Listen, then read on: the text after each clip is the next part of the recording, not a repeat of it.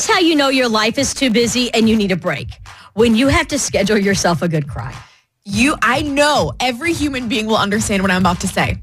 Do you know when you are so busy and you have so much on your calendar that you're like, if I break down and have a complete and utter meltdown right now, I won't be able to get through the next 3 events. You just don't have the time. I got to schedule in my mental breakdowns. Like, I will do it on this day, but I have to keep pushing. So when did you schedule?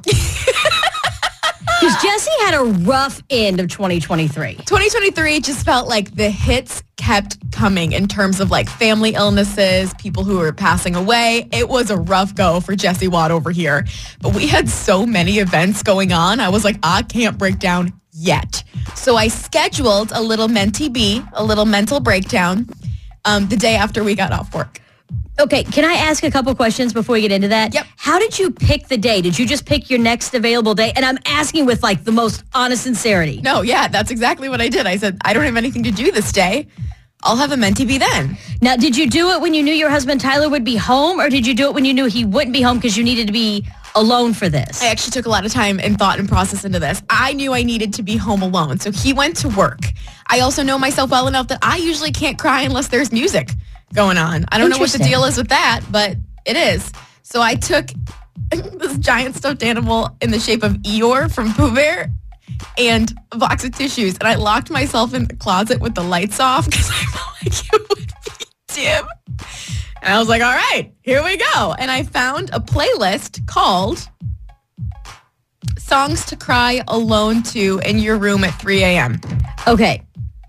And then I just let it loose for like 30 minutes. I scream cried into Eeyore, had myself a full-blown mental breakdown, and then I felt better. Oh, and I don't mean to keep stopping you to ask questions. No. I've never done this because I'm not good at controlling my emotions in that way. When it comes, I find a bathroom, 30 seconds, and I'm done. Here's the deal. Crying gets a really bad rap. Crying is so good for you. It helps regulate your emotions. It helps to regulate your nervous system. Reset. Like, it's so good for your mental and physical being and emotions to let your cry out. And you just need that release sometimes. And I was like, here we go. So when the music started going, because I asked Jesse before we went on the air if there was a song that you cry to. And what is this song called? It's called To Build a Home. Okay. Please don't play it. I can't do it. Jesse's in. You just shut the closet door, right? And you've got Eeyore outside. Like, let me in. Does your body know then to like trigger, I'm going to start crying now? Or did you take a minute, or did you have to talk yourself like into the crying? Hold on. The song is cutting real. I'm sorry. Let me have you concentrate on what you're doing. There is not even a moment of thought that needs to come. The second I hear the first note, the tears start flowing. And it's not like a soft cry. It is a scream, your neighbors are terrified kind of cry. I don't have to force anything. It just comes instantly. How do you know when you're done? It just stops.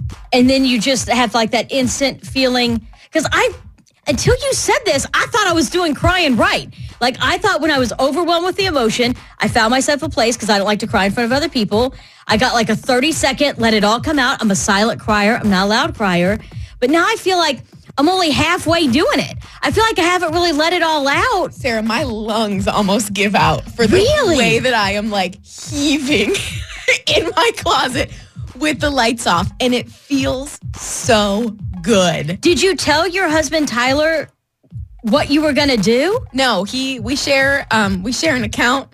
So he actually went on and saw that I was listening to a sad crying playlist and was like, oh boy, here we go. But my favorite is that when you look at my recent search songs, you kind of see the arc that I took, because it's songs to cry to, Alone in Your Room at 3 a.m. Got it. Sad crying mix. And then I just flat out searched the song To Build a Home because I knew that was going to do it. But then we kind of take an upward motion, because then I searched top Christian worship songs.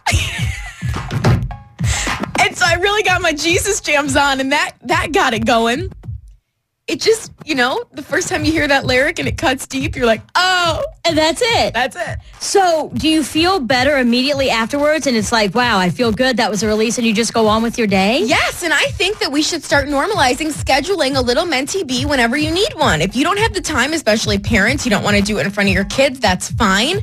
Go in your closet, shut the door, get a stuffed animal, and cry so hard that your lungs almost give out and see how it regulates your body. Does it have to be a closet? Because I feel like I spent a lot of time in there. So You've been there. Yeah, I've been there. So I'd rather find another place to be. Maybe like the pantry. Okay. At least there's snacks. It's Mix 96.5.